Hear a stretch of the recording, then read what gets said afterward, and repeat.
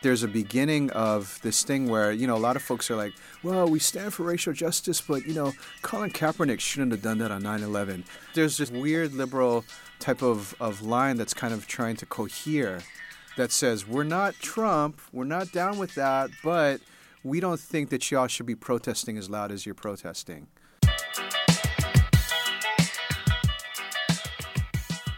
You're going to want to stick around for this one. We at Democracy in Color are bringing you part one of a two-part special featuring three titans of the literary world, Rebecca Solnit, Jeff Chang, and David Kim. You can listen to both episodes on democracyincolor.com, SoundCloud, Stitcher, and iTunes. While you're there, please subscribe and rate Democracy in Color on iTunes. This is Democracy in Color, the voice of the new American majority. I'm your host, Aimee Allison. Enjoy.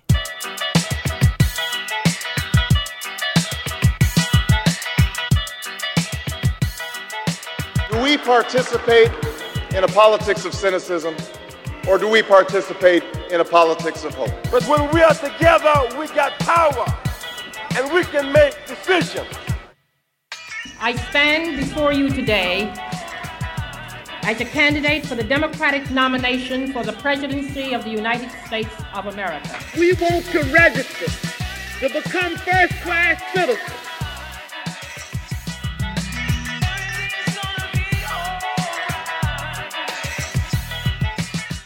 This is Democracy in Color. I'm Aimee Allison, and it's not often that you get three thinkers, people with tremendous hearts, artists, to come together in one room here in Democracy in Color Studios. And I'm very proud to introduce Jeff Chang, who is the author of the brand new book, We Gon Be Alright, Notes on Race and Segregation. Jeff, thanks for joining us. Thanks for having me. I'm just soaking up all the awesomeness in this room. There's a lot in here. It's amazing. Yeah. Rebecca Solnit, who's an old friend and a wonderful writer, winner of many awards, including the National Book Critics Circle Award and contributing editor to Harper's, and author of 17 books. Something like that. Something like Depends that. on how you count. This is my favorite way to introduce you, Rebecca. The person that made mansplaining a thing, because I can actually put on Facebook, actually, I'm defriending you because you're mansplaining me, and someone can link to your bio, and that's like, boom. So glad to be of help. Rebecca Solnit, thanks so much for joining us. It's really a pleasure. It's a joy to see you again, Amy. Thank you. And then David Kim, a professor at Connecticut College, all the way out from the East Coast, who's a professor of religious studies and American studies and co-editor of the Stanford University Press series, Race, Religion. David, thank you so much for being here. Thank you for being here. It's such a pleasure and honor to be in conversation with all three of you. David and Jeff and Rebecca have never met in person. So this is kind of a thing. Together, yeah. I think this is I've met you before in person, met before. but not much. And I haven't seen, but David and I, we Skyped enough that I had to remind myself I hadn't seen him in person. Right. Here we are. It's a special moment, and we were able to come together because we're celebrating the release of your book, Jeff. When you have the title, We Gon Be Alright, who are you talking about? And who all are you of talking? Us, hopefully. What are you talking about? All of us. So it's obviously from the Kendrick Lamar song, and the thing that stands out to me, or stood out to me, the first time about the song, was that 95% of the lyrics are about struggle. He's just struggling, right? He's going through it, and then seemingly out of the air, he plucks this line, but we gonna be all right. And that is really profound and moving. And I think that, it's no mistake, it's no surprise that it's become sort of the anthem for movements all around the world, beginning with the movement for Black Lives. And I think now, you see undocumented folks using it. You see young folks using it wherever they are doing their thing. It's powerful. Yeah. And it speaks, I think, to I don't think optimism, but I think Rebecca uses this word all the time, and David uses this word all the time, but sort of hope and like love that could be inherent in the movement, that we can be moving in a direction. Like hope in the dark. Are we just desperate for hope, Rebecca, right now? Is that? And it's interesting. I think a lot of people who are pretty comfortable don't want hope because it makes big demands on us. If you hope that the world can be better, you're saddled with some responsibility to do something about it.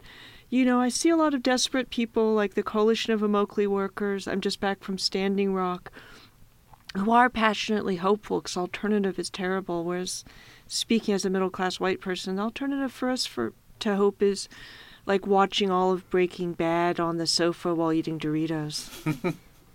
The floor's not that. The floor yeah, is not that. Yeah, low. you know, I mean, it means just checking out and letting yourself off the hook. Is that where we are? I'm not saying that we're there, but I'm saying that for some people, hope is survival. For some people, hope is responsibility. Despair can have real sources, but speaking for my pale, privileged people, sometimes it's also just, signing off, checking out, letting yourself off the hook. Hope says that, these good things might be possible if we do something about it. And the tough part is if we do something about it, despair's like you don't have to do anything because we always lost. We are losing. We are going to lose. I hear so much about that. And David, I know you've been thinking and writing about this too. With Trump and everything that Trump says and represents and what he cultivates in our society right now, it is kind of hard to generate the hope. It's like we live in this country and this is happening. It is hard to generate hope, but none of us, I think, if we're really honest, want to stay there. I mean, as Rebecca says, you can throw up our hands, we can give up responsibility. I mean, real hope is a prospect for real change. One of the things about the moment of Trump is it's a fortification of this cynicism and skepticism that things aren't going to change.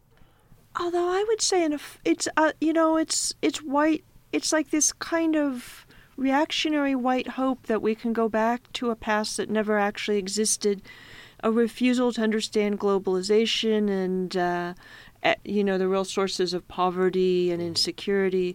And he is marketing a kind of hope, a hope that by screwing over every possible category of people of color, putting women back in the kitchen or the bedroom, that white men can feel like they're the kings of the universe again. And so that the fact that that's a hope for people is really scary. And part of the project seems to be not only how do we oppose them electorally, but how do we give them a less destructive, less exclusionary, less hateful version of hope. Yeah, I mean, back to you, Jeff. Your book was it motivated by trying to give people some hope? Or? I think so. I think that you got to have a reason to get up in the morning, right? And for me, obviously, having kids now and thinking about the kind of future that's going to be left to them, in which, the two big questions that they have to face are how do we react to and join together with folks around questions of climate change, right? Which somebody called the quintessential intersectional issue, right? Is it now? And people are finally ready to embrace I don't know that. that it is, but the other question, of course, being, and that's I think something that we can have a longer discussion about. But the other thing being, the question of these divisions that have been created, actively fomented by people who are arguing for this sort of restorationist kind of agenda, restorationist being the restoration of white power, and so leaving to my kids that kind of future just seems to be unacceptable in so many kinds of ways. And so, the things that I have been inspired by over the last 2 years have been, the rise of the movement for Black Lives, and have been about the upwelling, I think, of young folks across the country trying to find ways to be able to raise these questions anew in a period during which the sort of explosion of images in media sort of takes us away from what is really going on, where the picture of diversity is substituted in for the actual images of what's really happening, which is resegregation, which is growing inequality all across the board. Yeah, I'm struck by having 3 writers in the studio. What's the artist's role right now? I mean, we're at a particular moment. It does feel like a moment. Every day I wake up, I look at Facebook or whatever, and I go, okay, we're in a moment. I can't believe this thing is also happening. So what's your role? Well, I think on the one role, the artist plays a role of being a diagnostician, helping us make sense of the moment, but also plays that role of presenting the imagination. Like, how do we imagine things differently, right? If things are going to be all right, like, how do we imagine those conditions, so that we don't revert back to something that keeps us tight? I think one of the things I'm hearing in our conversation is that, hope is something to fight for, right? So that there are forms of false hope, shallow hope, dark hope, that left to their own devices, people will exploit them. White supremacy will exploit it. Capitalists will exploit that. How do we give your kids, my kids, your kids, resources to imagine differently?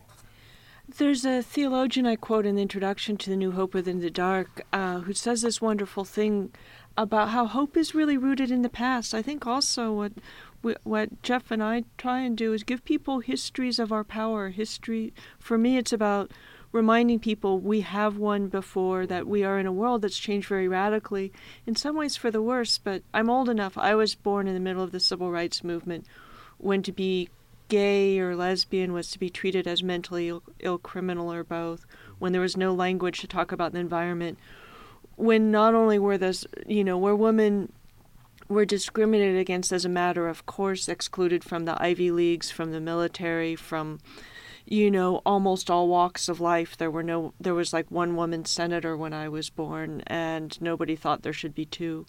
And, to recognize that we have these long arcs in which we have achieved remarkable things. And we've also lost a lot. How do you give people stories that remind them that we can be very powerful, that sometimes we win, and that, as well as sometimes we lose? How do you give people the sense of their own power? I think some of it lies, our hope for the future lies in part in the stories about the past. And there's not a sense, starting with our public education system, there's just not a sense of a commitment to studying where we've been, having that kind of story. Mm-hmm. And so it always feels as if there's a recovery thing that's happening, a recovery process that's happening, I think, in the process of writing. And I think in a lot of ways I've been motivated by trying to understand the gap between the knowledges that I guess I've been able to accumulate, and that our folks from our generation have been able to accumulate, and the students and where they're at this particular moment, and trying to think about, okay, well, what is it that they haven't been told? What are the stories that they haven't been told? And there's so much. That's right. At Stanford, you work with students. Yeah, I work with students at Stanford, and I work Same with with a lot you, of young David, people. working with students, yeah. Mm-hmm. And Rebecca teaches as well. Every once in a while. Yeah. Every once in a while. So I really like, yeah. What is this generation? Okay, when you said, Rebecca, you're born in the middle of the civil rights era, so what generation do you identify with? I try really hard not to be a baby boomer because baby boomers drive me nuts. I'm sort of on the cusp. You're on the cusp, and I always say I'm Gen X. Uh-huh. Jeff and I are Gen yeah, X. I think you and I are. Yeah. We're the forgotten, crushed generation. What do you identify with, David? As am I. Yeah. Yeah. So 3 so, Xers So and a boomer. and then A reluctant boomer. Sorry, a reluctant boomer. Right. A boomer in denial. A boomer cusp in denial. Sort of Gen X. Gen X-ish. Oh, there you go. And it's also like being my age, I feel like, because I left home at 17, I was really poor. I put myself through college and grad school, and I could see housing costs going up, tuition going up. I feel like I was sprinting with doors slamming behind me. And that's part of the knowledge I want for young people. Like, we don't have to look to foreign countries to talk about free university. We can look at California 30 years ago. Absolutely. We can, and Stanford was free when it was founded. It was, this weird vision by the ultimate robber barons of a free education for California's boys and girls. And I feel like for young people, remembering that there was no homelessness, that people were not broken by medical debt. Like, even the history of, that far-off Shangri-La of exotic socialism of, say, 1975, would be really helpful for them. I see before the dark age of Carter. I see the big afros, and I see the washed out, like denim. I see that I see the nod to 1975, but I don't see the knowledge from 1975 in the Millennials. If you work with undergrads, are you seeing that in terms of this kind of understanding? I think one of the challenges is it's not just to tell the stories, but it's to convince these young people that it's their story. Yeah. Right? I mean, so, Trump is brilliant at convincing all sorts of folks that this particular story about white supremacy, this particular story about American exceptionalism is their story. And that's the only one that they should believe in. The young folks, amazingly, are engaged in this vibrant refusal, saying, there are actually other stories, there are other options for us. Mm-hmm. And that idea that they will vigorously fight for options, for resources. I mean, the thing that impresses me about this generation is that they're tremendously resourceful. They're really looking, they're asking questions.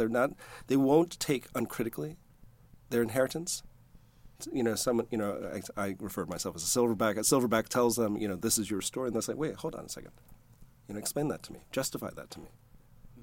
Let me stress test that. Make sure that it's actually mine. Yeah, but someone from Gen X would say, they don't listen to us. They're not listening. Because we were out there fighting for multicultural education, and we were out there trying to, work to end investment in apartheid, for example. Yeah. And actually, here's the interesting thing is I started noticing this about 10 or 12 years ago, was that, yes, there's a huge gap in what's taught, certainly about movements in this country, social movements in this country, unless you're sort of that sociology student that's like focusing on social movements and you found that one professor who's going to teach that type of thing. Students are constantly in recovery of these kinds of stories, or seeking the recovery of these kinds of stories. And so about 10 years ago, students would start calling me and say, what happened here? What happened here, leading us into this moment in which we're fighting around fee increases at the university level? What's the history of this type of stuff? And I'd be like, wow, like, you're knocking on my door asking me. I feel actually like responsible now to be able to give you sort of a history of the lost 80s into the lost 90s up until this particular moment, where you're in the middle of a new decade in the new millennium, and don't necessarily understand the actual defunding of the public universities. And so students started calling me, and at that time I was just writing and that kind of thing. So I'd go and I'd, say things here and there. And after a while I realized, well, actually, this is a huge piece of the story that's missing. It's not, you're never going to get a CNN series. You know what I mean? I'm still called the 1990s or the 1980s, in which there are images of us, right, talking about student protests, or taking over the main quad at Stanford to fight for more diverse faculty and changes in curriculum. And so I show these images and I tell these stories, and students suddenly everything locks into place. Yeah. For them. They see and they identify their forebears.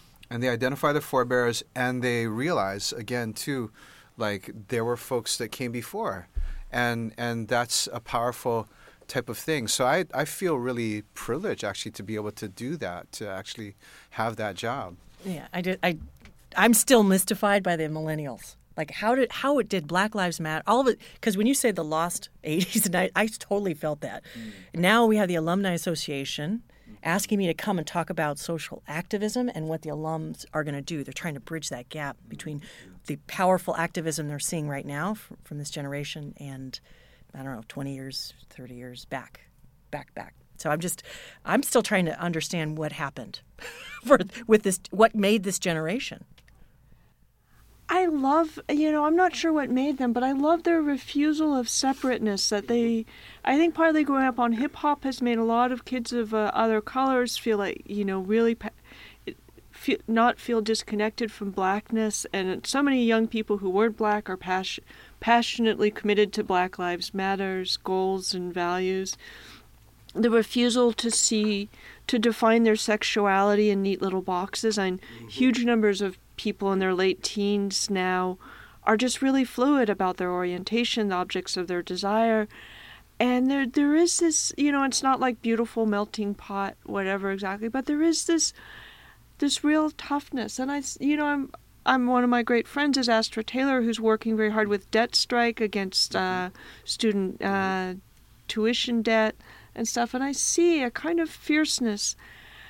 I feel like the radicalism of the baby boomers, who I disavow, really, a lot of it, not the Panthers and the Civil Rights Movement, but a lot of the white stuff came out of a kind of privilege. You couldn't hardly fuck up bad enough. Oh, I said that. Should I re-say that? We're not on CNN. Yes. Okay. Good. Say the F word. I'm okay I am with it. used to be on the air. Yeah, and you know that there was so much fat of the land. There are all these people got free land for hippie communes and urban communes. The cities were white flight left lots of space in cities for people, and things like that. There was just a lot of affluence that they coasted on, and there's a kind of incredible toughness now for kids. I think it scares some people into like, oh, I've got to get an MBA or I'm going to be pushing a shopping cart down the street and living under a freeway.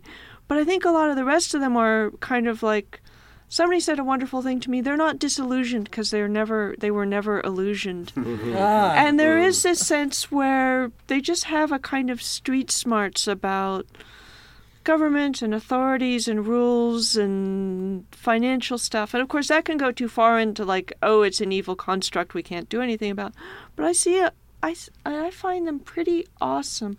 And as a feminist, I also see a lot of fierce young women who are beautifully, fearlessly, shamelessly feminist, as opposed to kind of that Gen X apologeticness where it's like, that I'm not a feminist but kind of stuff, or like feminism didn't do anything, or feminism failed, or all those ridiculous stories we got told, as though we were going to overthrow 5,000 years of patriarchy in 20 years, or it was a write-off.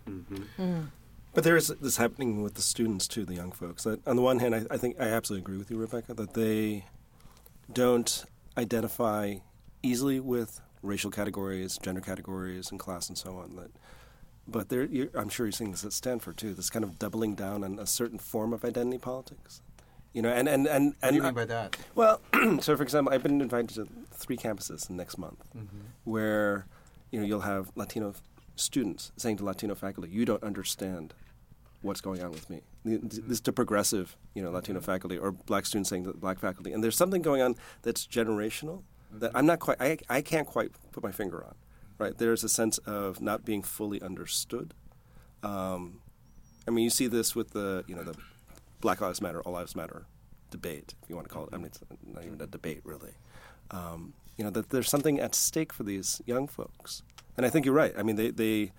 They're tough-minded, but I don't know that they have given enough time to be tender-hearted. Well, I kind of take maybe a different point of view of that. I feel like the student protests that broke out last fall, prompted by, of course, the Jonathan Butler's hunger strike at University of Missouri, and then spreading across the country to like more than 100 plus universities. So they would have a website called The Demands. The Demands, exactly right. And 2 things about that. One is that I was totally struck, and Aimee, I know you'll feel me on this, by the similarity of the demands that students were making last fall, right? And the similarities with the demand to the similarity to the demands that we have been making in the 80s and the 90s, right? People asking for more diverse faculty, more classes about race and ethnic studies, more cultural centers, more, and this is new, more mental health professionals who are culturally sensitive, and on and on and on. Like structural changes. The national debate has been focused on whatever, trigger warnings and safe spaces and freedom of expression. And it's a red herring. That's not what students have been asking for. The very few campuses, probably about a handful, maybe a little more than a handful, asked for speech code changes. Upwards of 50% of them, plus more than that. I actually couldn't tell you the actual number, but more than 50%, I would say, more than half are asking for structural shifts for the kinds of stuff that we were demanding in the 90s, right? And to me, what I see is they get press releases, they get website stuff, they get mailers in which there's pictures of this happy, diverse group of folks all holding hands and talking about Plato together, I guess. You know what I mean? You see this on all of the brochures. It's how campuses signal their vitality to students and their parents these days, right? And then they get to campus, and they're like, what happened? I just got called a racial slur. I just dealt with a situation in which somebody was making assumptions about me that didn't that made me feel uncomfortable and an outsider. Man, I'm actually having a really difficult time here making a cultural adjustment, but there's no counselors for me to be able to talk to about this kind of stuff. There's no staff members for me to be able to talk to about this stuff. There is nobody on campus that understands what my issue is. And then suddenly there's this thing where students are all saying that together, right? And then you get this explosion of protest, right? And so I was talking with one of the architects of the power shift in South Africa, somebody from the ANC, and he said, we used to fight. It was blood and it was war, and now my daughter's involved in Rhodes Must Fall. And I said, well, look, this is maybe seeming like a symbolic fight to you. This is for them that Fananian moment of discovering themselves and finding the stories that and the narrative that they're going to write themselves into. Well, why race? At first I was thinking Black Lives Matters and we're in the Bay Area, so we have Asians for Black Lives and, brown people for Black Power. We have all of these indications that there's people of different groups who are supporting what's happening and really forcing the issue of a conversation with race, on race. And for me, being biracial, it's always like I always sort of felt like a little bit of a unicorn, my understanding and my ability to talk about race. Now it's everybody confronting. I know what's happening on college campuses. I know that people are talking about it in workplaces and things like that. Is this the generation that's going to help us figure it out? Ooh. I think this is. We hope so. Yeah, we hope so. I think Open the dark door. It's going to be all right or something. Yeah. Well, no, I think it's a generation that's going to insist on it being front and center. I think about what happened in the 80s and the kind of domestication of radicalism, right? The absorption of radicalism and the confinement of it, and the taming that the Reagan years did to radicalism.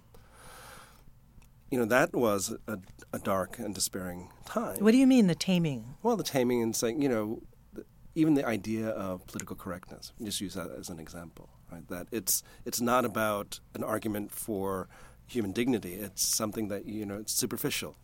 That you're just looking for some kind of mild forms of respect. And we still hear that with Trump today. We still hear that today.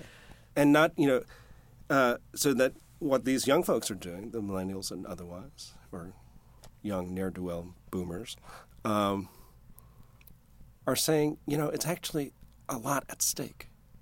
Racism, there's a lot at stake. Sexism, there's a lot at stake. Homophobia and so on. It's not just a mere insult. And that, going back to history, it reverberates down into my core. If I need a mental health professional. One of the things I'm struck about, I totally agree with your analysis, Jeff. Like, one of the things I'm struck about these students is that even in that extremely difficult condition, right? Even after, even being under assault, even being in a time where everything is strange. You're going to college. That's just strange anyhow. It's just a strange time. And that they would muster up this kind of energy to say, I'm going to fight for myself. I'm going to fight together. I identify with other folks in my generation. I can't help but admire this. Because many, your remark, Rebecca, about, well, why not just watch Breaking Bad and eat Doritos, right? That's for boomers. That's for boomers. Okay, all right. Right, but that it says a lot about collective character. The collective character of the generation? Collective character of the generation, but also the moment to insist that we're going to have to talk about race, address race squarely. There is just, it seems to me, and we are a multiracial group right here having this conversation. It seems to me there's not enough people having these kind of conversations about race. And Rebecca, when you go back, you look at the history of race and how race, the poison of racism has infected every single structure, every single thing that's familiar, to the point where when you address it, it hurts so bad that you think something's wrong with you. I wonder how we're going to get through this in a way that feels that everyone doesn't retreat to their corner. We're in an increasingly multimodal, multicultural environment. This country is becoming multiracial in every way, and white people are not at the center. So how do we get through that? And it's a big question, but I just have big questions with these three. I'm just like, all right, somebody in this room, tell me. It's interesting because we can't. It's hard to generalize about groups of people, but I do see a lot of really encouraging things. And you look at homophobia declining by age, so that it's essentially old people are much more homophobic than young people. And something that's been really profound for me, as somebody who's worked very hard on feminism for the last decade or so, is that a lot of men, it used to be, and it's funny because for decades it was like feminism is women's work, and it's like, oh, are only black people supposed to care about racism? Racism doesn't cease until white people stop being racist and stuff. But I've really seen a lot of men actively engage with feminism, it's, with a sense of it's my job to speak out when I see sexism, that not being a rapist is not the upper limit of what you can do about, misogyny and stuff. And so I see on all these things, people really engaging. And I just came back from Standing Rock in North Dakota. A lot of white people are showing up there. And I see the white people showing up for each other as this willingness to engage. And, and this is the hopeful interpretation. We have a lot of work to do. We have this incredibly scary retrograde Trumpian zone to deal with. But I do see people showing up for each other in ways that feels different than... And I remember the Castro in the 1970s where it felt like gay men were for gay men, but the idea of being allies and of solidarity. And while I've got the mic, I just want to put in a word for the 80s because I see a lot of the great... Just a shout out to the 80s. Shout out to the 80s. The 80s is somewhere. Do you know the... But the 80s, there's all this radical stuff happened. People... Because we have this bullshit myth of the 60s that... pretends that everything happened then and then we all went home. In the 80s, and a lot of the major feminist work and law and consciousness around the relationship between sex and power was done in the 80s. A lot of gay rights work was done in the 80s. But also, at Occupy, the consensus process came out of the feminist role in anti-nuclear organizing in the late 70s and 80s. And it felt like the 80s was the cleanup crew for the 60s to deal with paranoia and the sort of violence as a really unsuccessful strategy and cultism and things like that. And that it was a kind of start over. Let's form a broad foundation with tools that work around organizing. And you look at it internationally, there's the revolution in the people power revolution in the Philippines, the Velvet Revolution in Czechoslovakia, and the fall of the Berlin Wall, and this thing. And maybe you all were still in high school or something. No, you can have the 80s back. You can, yeah. I'm happy to own them. I have more. I want to write about them someday soon because people don't remember just all this. And of course, Reaganism was this beginning of the complete destruction of the United States economically and of corporate globalization, and it never really stopped. And the creation, the end of the Great Society. All the anti-poverty projects, and that's something I think people should know is how did we create this huge economic divide and there were like 13 billionaires in the United States in 1982. There's now more than 500. And you look at that, you can correlate that to prison populations, to poverty, to all these things. And that's one of the things I love about Jeff's book is you start to see these things in relationship to each other. And I have to ask, what do you think is, how do you respond to the hope? You have a hopeful message in your book. Rebecca frames the 80s. I was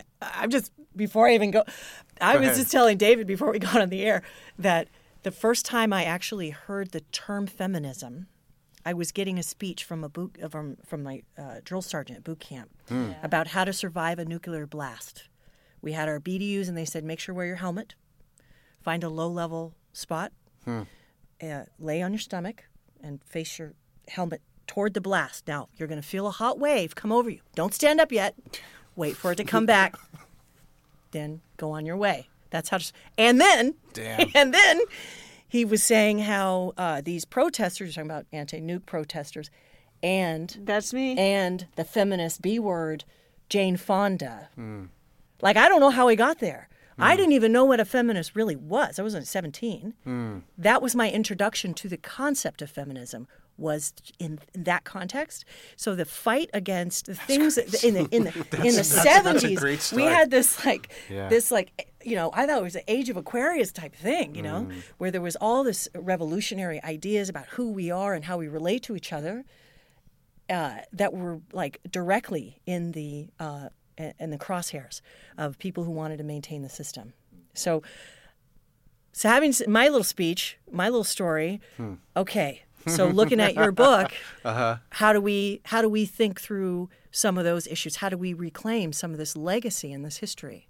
The legacy of your drill sergeant? Or what do you, I don't want that legacy. I'll pass on that one, man.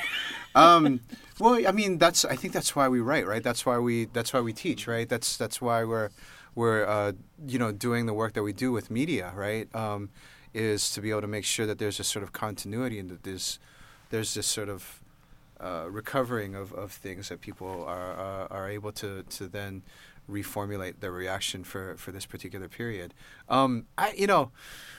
The just talking about the 80s and the 90s for me is really it's really interesting. I think with Hui Bi, I wanted to go back and kind of recover that particular period and what it felt like to be in the culture wars. And I didn't know when I was writing it that I felt like the storm clouds are gathering again around this, and then certainly by the time I finished the book, it was like in full effect, right? But in 2009, we had inklings, but it didn't, the beer summit and the way that all turned out and everything. But we didn't know that it was going to be what it became, and so the 80s and the 90s is to think about the sort of culture wars and how they've come back, right?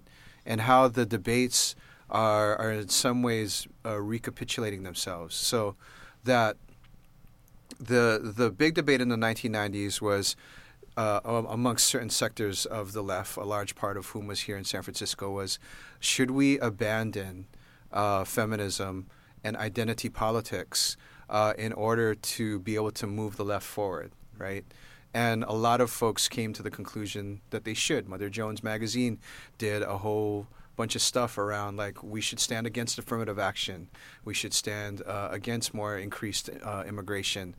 We have to really focus on a class analysis, as if you couldn't have any kind of intersectionality.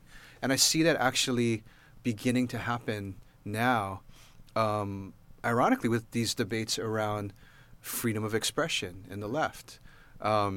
That there's a beginning of this thing where, a lot of folks are like, well, we stand for racial justice, but, Colin Kaepernick shouldn't have done that on 9/11. You know what I mean? That kind of stuff. Yeah. There's this sort of weird liberal type of line that's kind of trying to cohere that says, we're not Trump, we're not down with that, but we don't think that y'all should be protesting as loud as you're protesting. And I think that that's something that we have to to watch for and be careful of. All right, Jeff Chang, David Kim, Rebecca Solnit. That's in part 1. Oh, wow. Okay. Wait, no, we're going to get into it. We're going to keep going. Okay. All right, good. Thank you. Okay, thank you. For being here in this part of the conversation.